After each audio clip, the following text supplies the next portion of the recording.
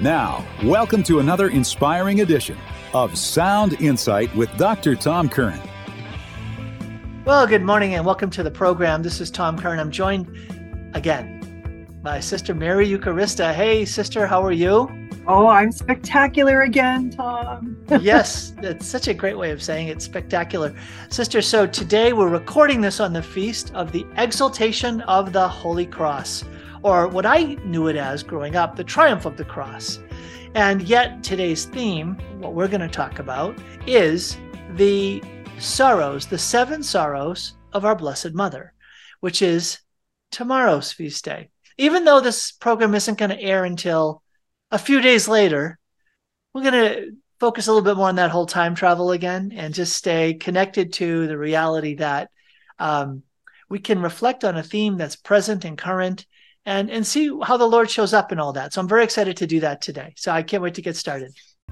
Hey, this is Dr. Tom Curran, the host of Sound Insight, but also a realtor serving wonderful folks like you in the state of Washington and in Idaho. I've had the privilege and pleasure of helping dozens of families in the last 2.5 years discern and find a strategy, a path, and a plan to help their families find a whole new life in Eastern Washington and Northern Idaho. If I could be of service to you in that, I would love to. Please reach out, drtomcurran.com, drtomcurran.com. In order to get started well, sister, we always love to begin with a prayer. And I normally am praying before we get started. So I'm going to invite you to lead us in a prayer as we get launched into our time together. Let's do it. In the name of the Father, and of the Son, and of the Holy Spirit. Amen. Amen. Gracious and loving Father, we just were invited to name you in this sign of the cross that we celebrate today. I ask you to help us to attract your Son into the peripheries of our lives, and especially into the main stream of our lives, so that we may be truly ready to receive your Holy Spirit. Thank you for the cross. The cross is a sign of salvation, healing, being saved. We thank you that you allow us to use this sign, foreshadowed by the bronze seraph fiery serpents who God directed Moses to create out of bronze and put it on the top of a cross in the desert. We thank you for the ability for those chosen people to look upon that symbol of your crucifixion, Lord, dear Son of God, and be saved from the bites of the seraph serpents that were killing them. Lord, we are in need of your saving help always.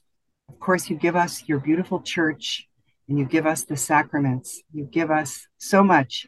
Help us to look upon your crucifixion, your cross, the beautiful sign of salvation that we place in our homes, hopefully in our workplaces, and in all of those places where we need your saving help, which is everywhere. And we ask that you please give us the trust that the chosen people had when they looked upon that beautiful symbol or foreshadowing of you and were saved. Help us to look upon you on the cross and know that we are saved. In your name, sweet Jesus, we again make this great sign, in the Father and the Son and the Holy Spirit. Amen. Amen. Thank you, sister. Sister Mary Eucharista, as you know, you'll be getting to know her better and better if you join in on my program, is a sister of Mary, Mother of the Church. And so as we started scanning ahead and we had this date locked in to do the recording, it's like, well, what are we going to talk about? And sister knows how thorough I am with all of my pre-programming notes and detailed outlines. And no, I just know us too well, sister. And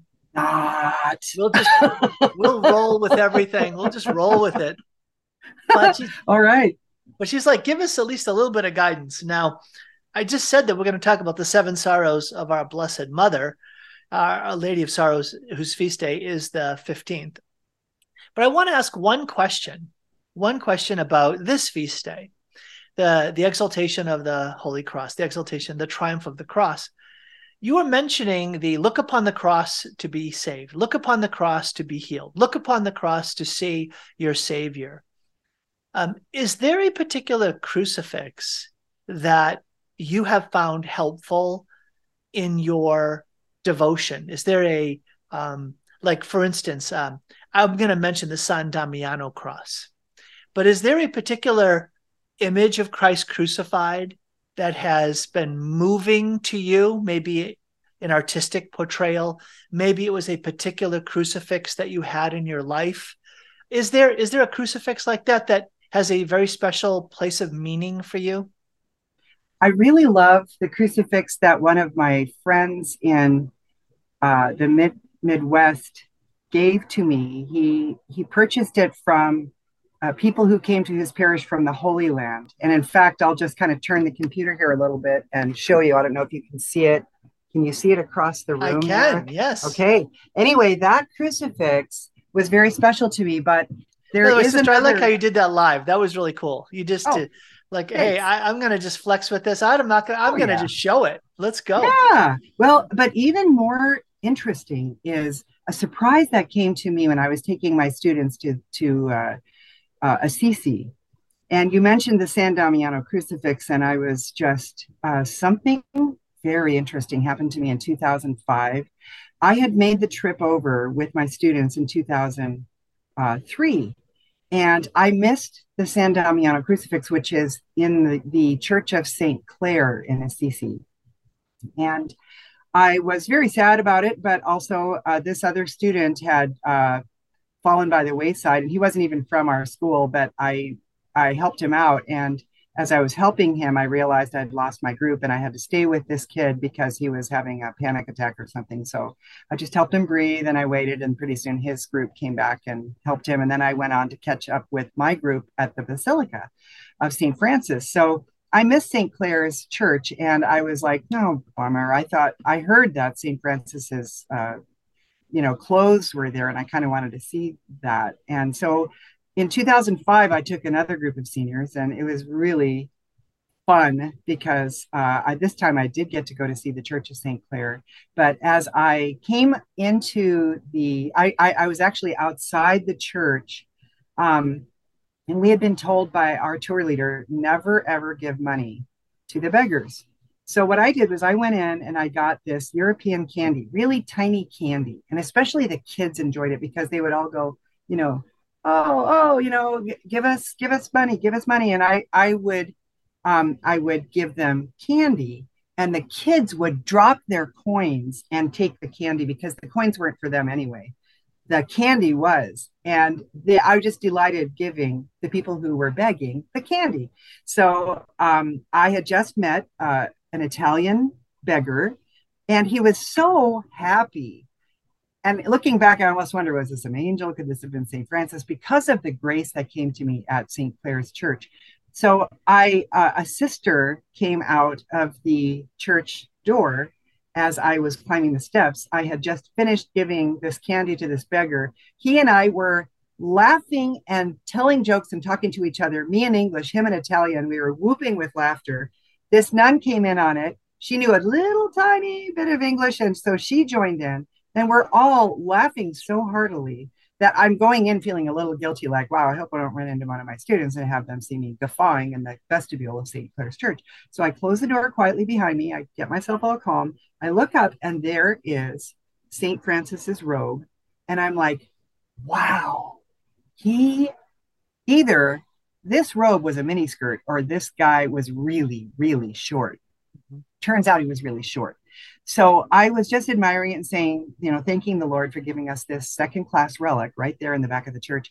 Then I proceed forward, and I'm looking for my group, and I see them in this anteroom to the right. So I go up, and Tom, I'm walking into, I'm relatively recollected.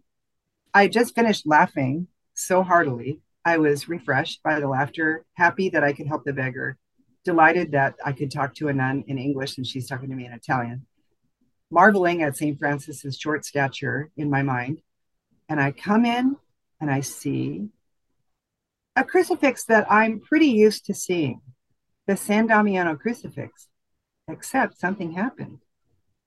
when I looked at this crucifix, I just caught a glance of it, and something overwhelmed me from within. And have you ever read in a novel or something, a sob caught in her throat, or a sob convulsed him suddenly? That happened to me in this meeting of the eyes of this crucifix, because he's the living Christ and me. And I just started bawling. Okay, first of all, I do not like to cry. Second of all, I'm with my students. They're turned around and they're like, wow, sister, look. And I'm going, and I was trying to not vocalize it, but they could hear me going, and I was like, what's going on? I have never in my life had an experience like this. And as I'm so overwhelmed by this feeling and this knowledge that something deeply supernatural is not only calling out to me, but drawing me in, that one of my helpers actually came over to me, and she was working with the kids for me. She was the one that would go into the bars at night with them, because I had them all sign their paperwork for beer and wine. Anyway, they were delighted, because I said, I do not take you to Europe unless you get these signed, because I'm not going to be monitoring all of what you put in your mouth. So anyway, they were kind of really like, sister's not usually like this. I don't know what's going on. And so they kind of were watching me. But this woman, her name was Melissa, came over, put her arm around me and gave me Kleenex and said, sister, I understand. I've had this experience myself over in another place where there was a church. And she said she just had this overwhelming. And I said, well, I don't know what is happening. And so I said, I have to go. So I left and I immediately stopped crying. I was like, oh, thank God, whatever that was. So I went back in. Immediately, the same thing happened. I realized it is the crucifix. So San Damiano crucifix is a living Christ icon that has a spiritual power that swept me in so deeply and so thoroughly that I could not restrain my sobs.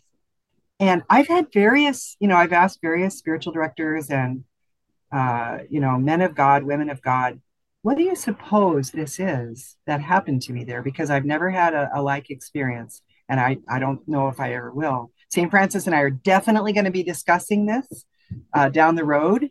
But I tell you, if you want to know which one has touched me, it is this one. It is an icon painted on wood. And there's a rooster at the knee, near the knee of the San Damiano crucifix. He is the rooster fulfilling the Lord's prophecy that Peter would deny him. But a rooster is also a sign of of evangelization. A rooster is actually put on the pulpits in the Holy Land of the Orthodox churches, because that was a sign also of evangelization. So I like to think that in Peter's denial, he was also the first to acknowledge the Christ, the Son of the living God. Even though he was the same man, he did both. And that's us. We glorify God and we sin. And it was a beautiful symbol. We don't know who painted the icon, but I know that there is a spiritual power there that St. Francis experienced and now I experienced. Wow, Sister Mary, that is a really beautiful story. Thank you for sharing that. You're welcome. I've never shared it publicly before, so this is, it first happened here. Just think about that, Tom. Wahoo. That is beautiful. Well, you know what? Here's what I'm going to say. There are people who are meant to see or hear this, depending on how they're going to encounter this interview. There are people who are meant to hear this. And I think that that's really important.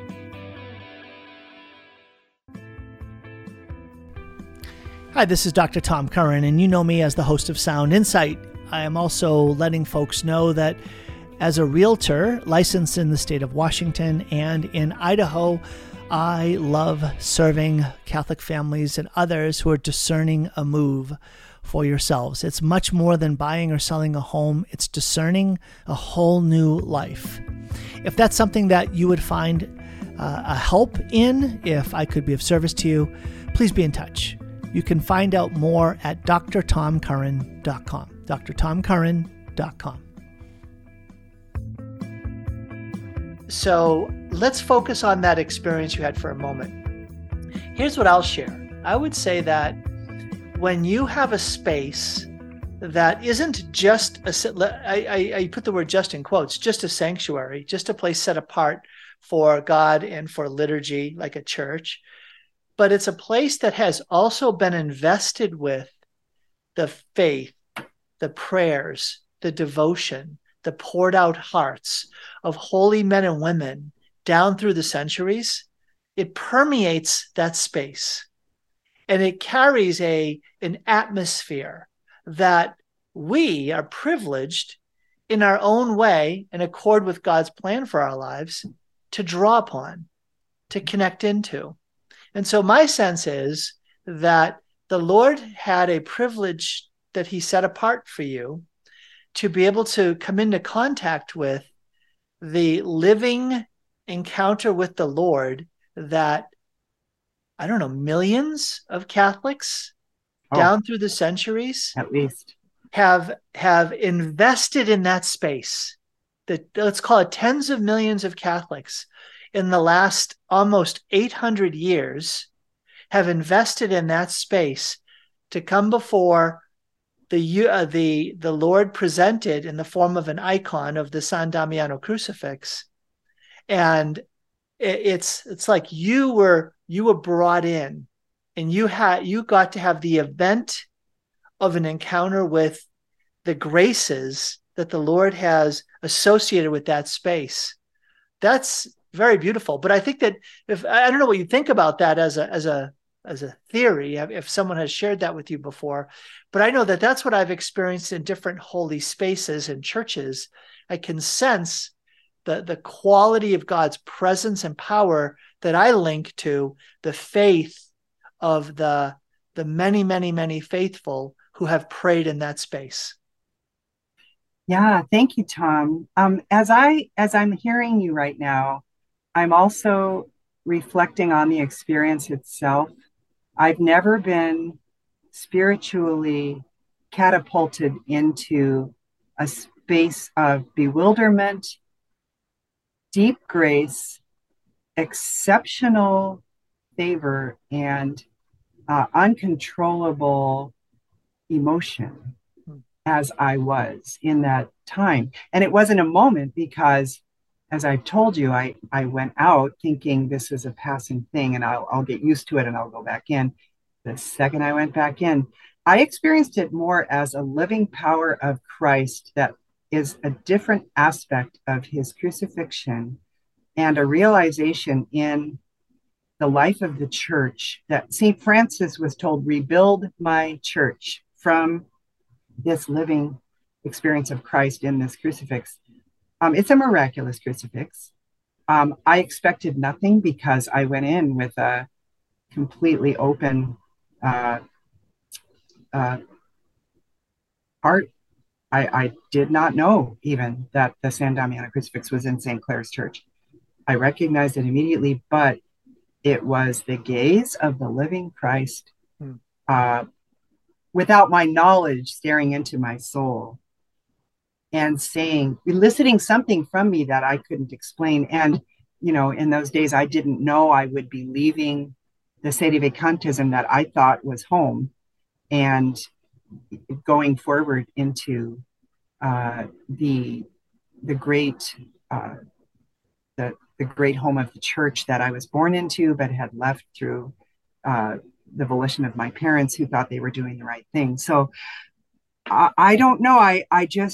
When the living Christ gave me a message that day, and it affirmed something, but it also shifted something, and it also was miraculous. And I don't know what the answer is, but I'm listening. I mean, I'm sure somebody will have, a new perspective that will resonate somehow. I don't know. Well, let's two final thoughts on this. The first is, I'll give you the quote you've heard before from Pope Benedict's first encyclical, Deus Caritas Est, God is Love. Love that one. When he says, being a Christian is not the result of an ethical choice or a profound idea, but the encounter with an event, a person, Jesus Christ, that gives life a new horizon and a decisive direction. That's a really incredible quote, right? He's saying that, look, don't just think that you're living your Catholic faith if you're following the moral law. You're stating that you intellectually adhere to the teachings of the church, and you're following the church rituals that are required of you. No. Being a Christian is about encountering Christ in such a profound way that it's a life-changing event that gives your life a new horizon. There's a whole new sense of what my life is about and a decisive direction. It changes everything. It sounds like in some ways you had that kind of encounter. It was soul shaking for sure. I also think that I don't know why our Lord, I've always had a deep reverence and recognition of the spousehood of my vocation. And I don't know if somehow this soul shaking event was something to do with the living Christ and the church. And you know, I'm just so happy that he spoke to me through the crucifix in words that were not vocal, words. They were the only thing I could respond with was sobs.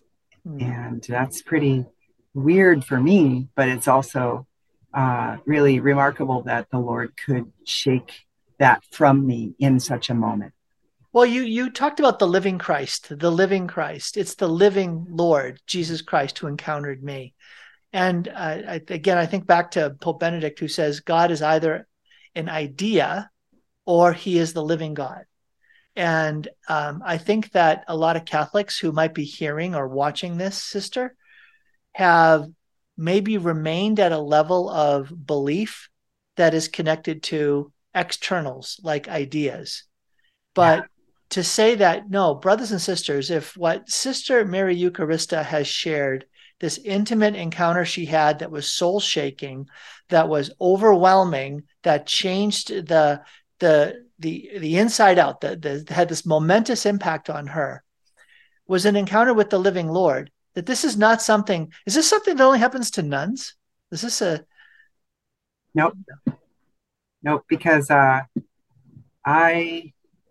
have met many lay people who have had what St. Ignatius calls a consolation without previous cause. And that's what this was. I told the leader of my 8-day Ignatian retreat that I took a few years back about this, and he identified it as that. And he said, I'm not going to propose what this could have been.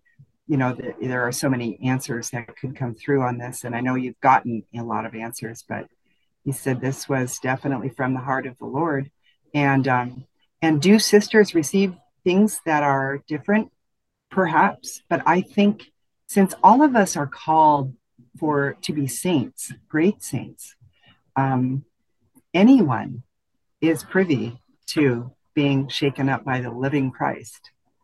Anyone.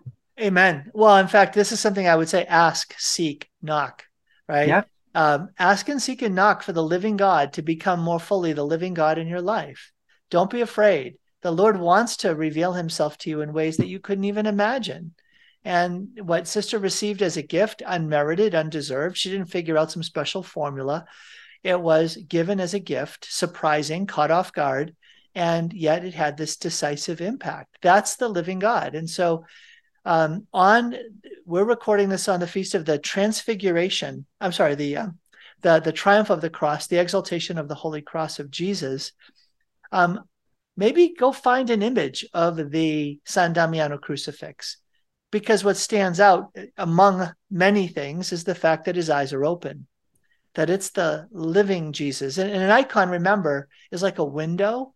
It becomes a place of encounter with that which is pictured or depicted in the icon. So praying in the presence of an icon is, in a certain sense, an opportunity to prayerfully come into contact, through God's grace, with the event depicted. And so imagine coming into contact with the living Lord Jesus Christ at the point where he is not dead on the cross, but where he is the living Lord Jesus exalted on the cross, and he's looking at you. How powerful is that? Also, in our technology, we see in our computer screens little icons.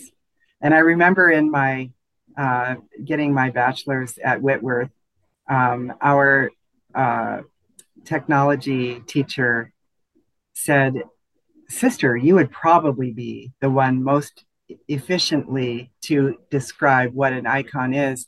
But I'll tell you that just as an icon opens up a spiritual world for the participant in the prayer uh, with the icon before that person, so does an icon on your screen. You touch it and it opens up a new world. And that's where the whole perspective of, or the whole term comes from, is the opening up of a new world, or the opening up of a new, application on the computer. But also, by the way, there is an icon retreat led by Abbot Damian Higgins, a Catholic Byzantine abbot from Redlands, California, who is going to be teaching a week long. It's going to be from Tuesday, like the 26th, I think, of September to the 1st of October, I believe. It's Tuesday to Saturday, whatever those dates are. And he's going to be teaching us we'll be writing an icon of the Good Shepherd, and with a little lamb on his shoulders. So that's something that I think is important to remember. We do have a little waiting list right now, but sometimes people will suddenly have to drop off. If you're interested, come and get on the list for next year if you can't make it this year. It happens every year, but it's pretty cool. We might even start having it twice a year if it's effective. So just so you know. That's so powerful. Yeah, Sister's talking about Immaculate Heart Retreat Center, ihrc.net. She's the director of programs and retreats there. And so IHRC, Immaculate Heart Retreat Center, on the South Hill of Spokane, a beautiful setting to come and enjoy many days of prayer, times of personal prayer, personal retreat, but also the many programs and retreats they offer there. So please go to ihrc.net.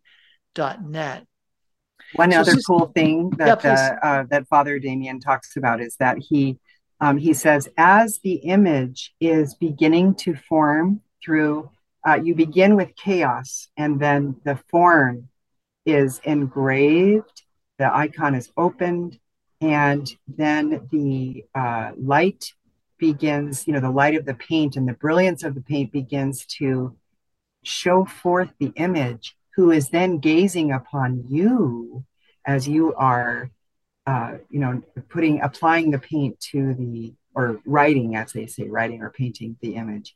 And that saint or our Lord or whoever it is that you're working with is gazing upon you. And you are also encountering the person who is, the form is taking place with that. And then at the very end, each of the icons is consecrated by Father, and then you take them home, and it's like a blessed object in your home. That's so beautiful. I love what you said there. That's a beautiful way of describing it, that the spirituality of icons involves the idea that you're not just gazing upon a holy event depicted in the form of an icon. No, you're being gazed upon by the one who has been depicted in this icon through the holy activity of writing. You called it writing an icon, not painting an icon. And Right. so I love what that does, is it puts the emphasis on the action of God, on the action of heaven. It puts the initiative on the action of the living Lord, or of the saints, or of the event that is depicted. And I think that again, that offers a powerful shift in our life of prayer. When we move from, my prayer time is principally me doing things, whether it's praying a rosary or other, reading my Bible, we can relate to our time of prayer, which is relating to God. We can relate to our time of prayer as us being the principal actors rather than, no, we're the principal receivers to God's action. It's the Lord who takes the initiative, who knocks on the door of our hearts, who graces us to open. It's He who comes in. It's He who communicates to us. It's He who nourishes us. And we are active in a receptive mode before we're active in any kind of responsive mode. I think that's something that can be a bit foreign, because I think many Catholics struggle with the idea that, well, when I take time to pray, nothing happens. And this whole spirituality of an icon can tip all of that on its head and stop and say, no, wait a minute. Are you waiting in prayer? Are you in a position of receptivity, of being open in prayer? Are you allowing the Lord to draw close to you in prayer? Those sorts of things. Yeah. Well, and that you're speaking here about the Marian position of prayer rather than the patrine position of prayer. And that's the whole, rather than the action, you have a receptivity or like, what is God asking of me right now? Isn't that just the whole tenor of our lives? That's doing God's will, is listening, receiving, and then going forward. And that's she who has heard the word of God and keeps it. In other words, does the action according to what she has heard, which the sorrowful mother certainly did. Mm-hmm. Sister, I like how you did that. You just gently turned us to the theme that we were starting on after I asked one simple question. One simple question about a crucifix. Hey, I was going with the spirit here. Come on. Hey, absolutely. You don't realize how many other little side roads I've surrendered along the way. So I can only imagine, Tom. So let's go to Our Lady of Sorrows. So the tradition of Our Lady of Sorrows is that there are 7 sorrows of the Blessed Mother, and we're not going to get through all 7. I surrender that.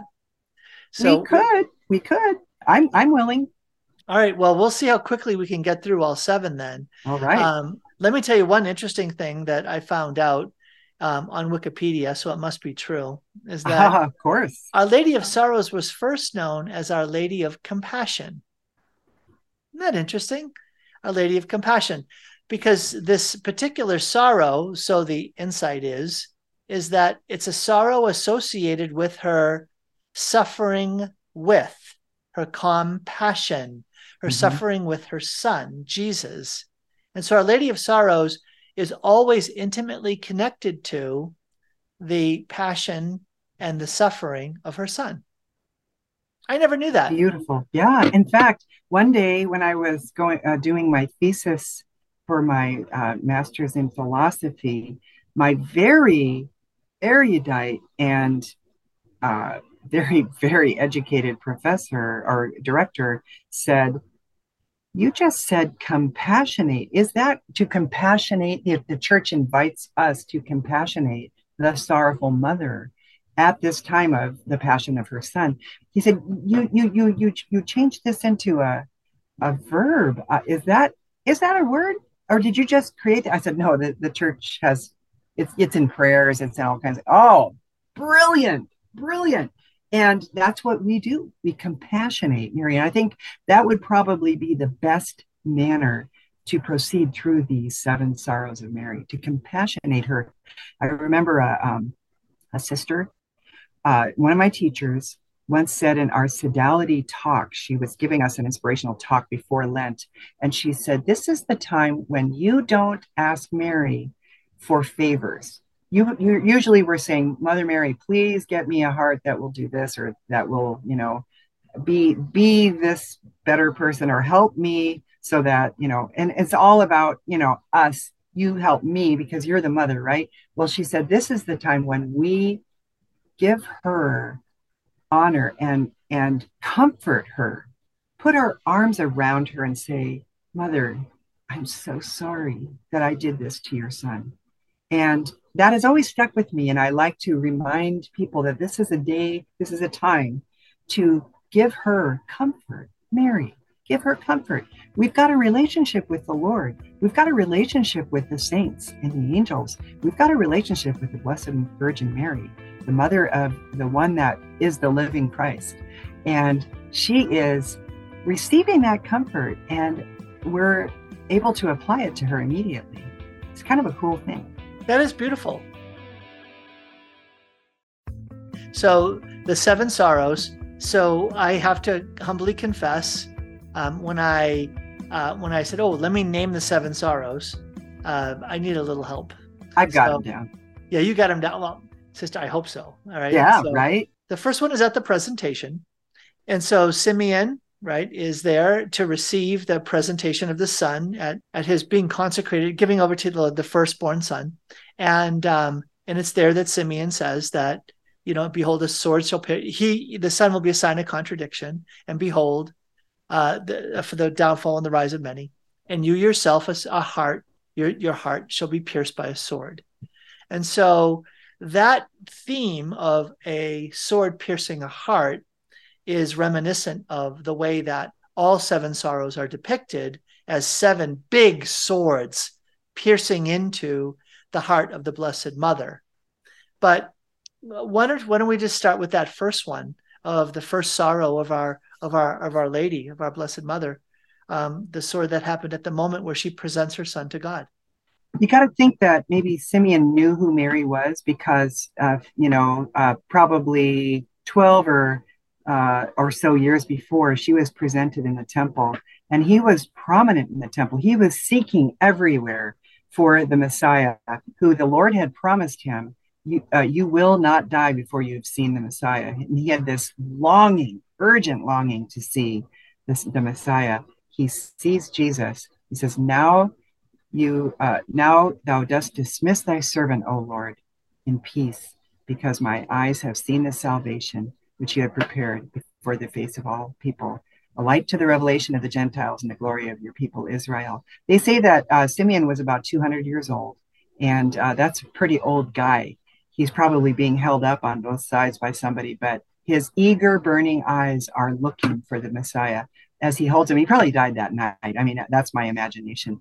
But looking into the eyes, the beautiful eyes of the Virgin Mother that he saw as a 3-year-old coming to the temple, perhaps, at least traditionally, he's also seeing something that changes immediately into, this isn't going to be a fun time, though. Guess what? Something terrible is going to happen. This man who received the gift from God also had this deep knowledge that, oh my goodness, my daughter, you are going to suffer so badly. And that second sorrow was almost already starting when Joseph received the message of an angel. Did Mary get the message? No, Joseph got the message, and Joseph had to prepare everything. And Mary herself is watching. What? Well, your first child is the time when all the gals get together and ooh and ah, and now she's got to run out. Yeah, she runs with Joseph to Egypt, which isn't a friendly place, but there are Jews in Egypt, but they're all kind of like immigrant Jews. They're not going to be very rich, and they're not going to have. But the 3 magi have already, have already given their gifts. So Joseph gets Mary on the small beast of burden and runs to Egypt through the desert. My goodness. Which then, 12 years later, we've got Jesus lost in the sister, temple. Hold on. Hey, You're come going on. way too fast here. You're just like, I'm like, you're going to get through all 7 one way or the other. I can see what you're doing here. I got to show you. We're going to do it. Let me drop 30-second insights into the first 2, and then we'll let you continue to roll. Okay. All righty. So regarding the presentation with the sword piercing the heart, I think of parents entrusting their kids to God. And it's something that I'm doing every day. And I think that there's a way in which I imagine that when I entrust my child into God's hands, that God's going to take care of them, right? Lead, provide, protect my children. Totally. But there's a vulnerability that parents ought to be aware of, that when we pray for our kids and entrust our kids to the Lord loves our kids enough to bring them the grace of redemption, which means life out of death, which means the cross, which means dying to self, which means setting them free from bondage to sin and death and darkness. And that's something that will make us vulnerable to suffer with them as they make choices in life that lead them into darkness and suffering and sin and bondage. And so just to say, look to the Blessed Mother as a beautiful comfort, as a source of compassion, and to compassionate her, to say, I get it in my own way, that my kids, when they become vulnerable to suffering, that is a real suffering in our lives. And the Blessed Mother gets it. Yeah. So that's the first one. The second one, regarding the flight into Egypt, that one has become so meaningful to me today, because I've helped so many families in the last 4 years move from places where Herod is trying to kill your child, you must flee. And so there are so many families that have made the discernment and the decision to uproot and to move with a quickness that said, I have to do this for the sake of rescuing my baby Jesus, for the sake of my kids. In fact, that's the number one reason over and over why families move. I'm not moving for myself, for my job, because I like the climate better, because of, it was always a destination location for me. No, I'm moving for the spiritual flourishing or recovery of faith of my kids. That was my family. There we go. So that's a flight into a place that feels a bit like an exile, feels a bit like a foreigner, feels a bit like, what am I doing here? So anyway, so that there is a sorrow involved in doing what is necessary for the salvation of our kids. It'll introduce a suffering with Christ when we say yes to doing whatever we need to do to save our kids. So that's second sorrow. Quick thoughts. Yeah, totally. This is my dad had his, he was a nuclear engineer, had his dream job. My mom had her dream home. We lived in a very, posh, high-end area of Mesa Verde, or Costa Mesa. And they dropped everything for the Lord for us. And they moved to Idaho. My mom had a farmhouse with massive stairs and these huge high stairs and all wood and wood stove. And dad is like looking for a job, and it's like, nuclear engineer, come on, there's nothing here. So, a very depressed area for any kind of engineering, any kind of, and yet it was to preserve the faith of our children. That was it, period. So I hear you. Yeah. And then that third, losing our children, I keep remembering St. Ambrose telling St. Monica, the child of these tears can never be lost. And the children that by losing Jesus in the temple, Mary demonstrated trust that God would lead her to the place where Jesus could be found, and Joseph as well. A man in a family is looking to love his wife, and to protect and provide for his wife and children. Joseph is devastated, asking God in his mind, I'm imagining, of course, but really this is what meditation brings us, the reality of our friends, the saints who are in the communion with us in the communion of saints. By the way, I'm giving a day of prayer on the communion of saints on November 1st. And if anyone's interested in getting a better and closer relationship with the communion of saints, the Church Militant, Church Triumphant, Church Suffering, we're all one with the angels. And there will be something on that day. So that is the third of the sorrows of Mary, the finding of Jesus in the temple. Okay, so two quick insights on this one. The first is, you're probably aware of how it could come to pass that Joseph and Mary would have lost Jesus for a day. What were they doing? Were they partying? Were they just not paying attention? And it was the idea that Jesus was 12 years old. The men were at the front of the caravan and the women were at the back. And the children would have been with the women. The men would have been with the men up front. Jesus as a 12-year-old was probably thought by Joseph, was expected, he's still a child, he'll be with the women. And when the Blessed Mother didn't see him, he's identifying himself as a man, he's with the men up front. And so it was only when they got back together that it was like, wait a minute, we've been traveling a day and you don't have him? What do you mean you don't have him? And so then now there's the whole day to go back to find him. And so that does raise one of the most terrifying experiences that a parent will ever have. And that is having a child be out of your safety, out of your control, out of your sense of, I know everything will be okay. And I got to tell you, when Carrie and I experienced that with one of our kids, it brought about driving to our knees, a holy desperation where we had nothing but God to cling to. And it was incredibly purifying. It was a tremendous suffering, but it was really and truly one of the greatest gifts God ever gave my family, was what came from that suffering. So I don't have more time to talk about it, but that third sorrowful mystery is traditionally the one that caused the Blessed Mother the most suffering. And isn't that interesting? Boy, because, for all she knew, this was the crucifixion of her son, or the taking of the life of her son for the salvation of the world, and or his gifting of himself. And wow, poor, the Blessed Mother, what she suffered.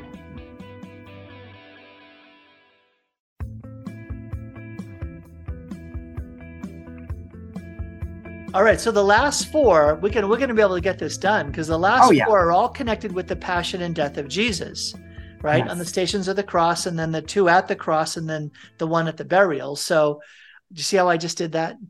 Oh, yeah. You are brilliant. Upon four. So let's dive into the fourth one, and then we'll get to the cross. So the fourth one is on the way of the cross, the encounter with Jesus carrying his cross with the Blessed Mother. I think in the Passion of the Christ, it demonstrates it most effectively with that parallel of him falling as a child and Mary coming and just holding him, and him finding full universe. Mary was his universe, his comfort. Babe, it's okay. You're with Mama now. And yet he sees her on this road where there is no mercy. And he sees her and she's looking at him. And he suddenly stands up straight and shoulders his cross. And he goes forward almost triumphant, when before he was really, really feeling it. And, we don't think of the Lord as having these, moments where he's ready to drop. I think The Chosen shows it well, where he's exhausted from working so many miracles of healing. And he comes back and all he can do is gasp for air and just try to make it to his bed. And we don't think of the Lord as having these deep emotions, but this is why the church offers us these meditative devotions, so that we can connect and compassionate, and also remember that when we are suffering, to take those sufferings, shoulder our crosses, but also offer them, as St. Paul directs, to fill in what is wanting in the sufferings of Christ. Christ opened up a little place in the Passion for us to fill in our sufferings. And by participating in that Passion, we are helping the entire world, and particularly those people whose intentions are coming to our hearts that we need to assist. That's very beautiful, Sister. It's Sister Mary Eucharista joining me today on the program. We're talking about the 7 sorrows of Mary.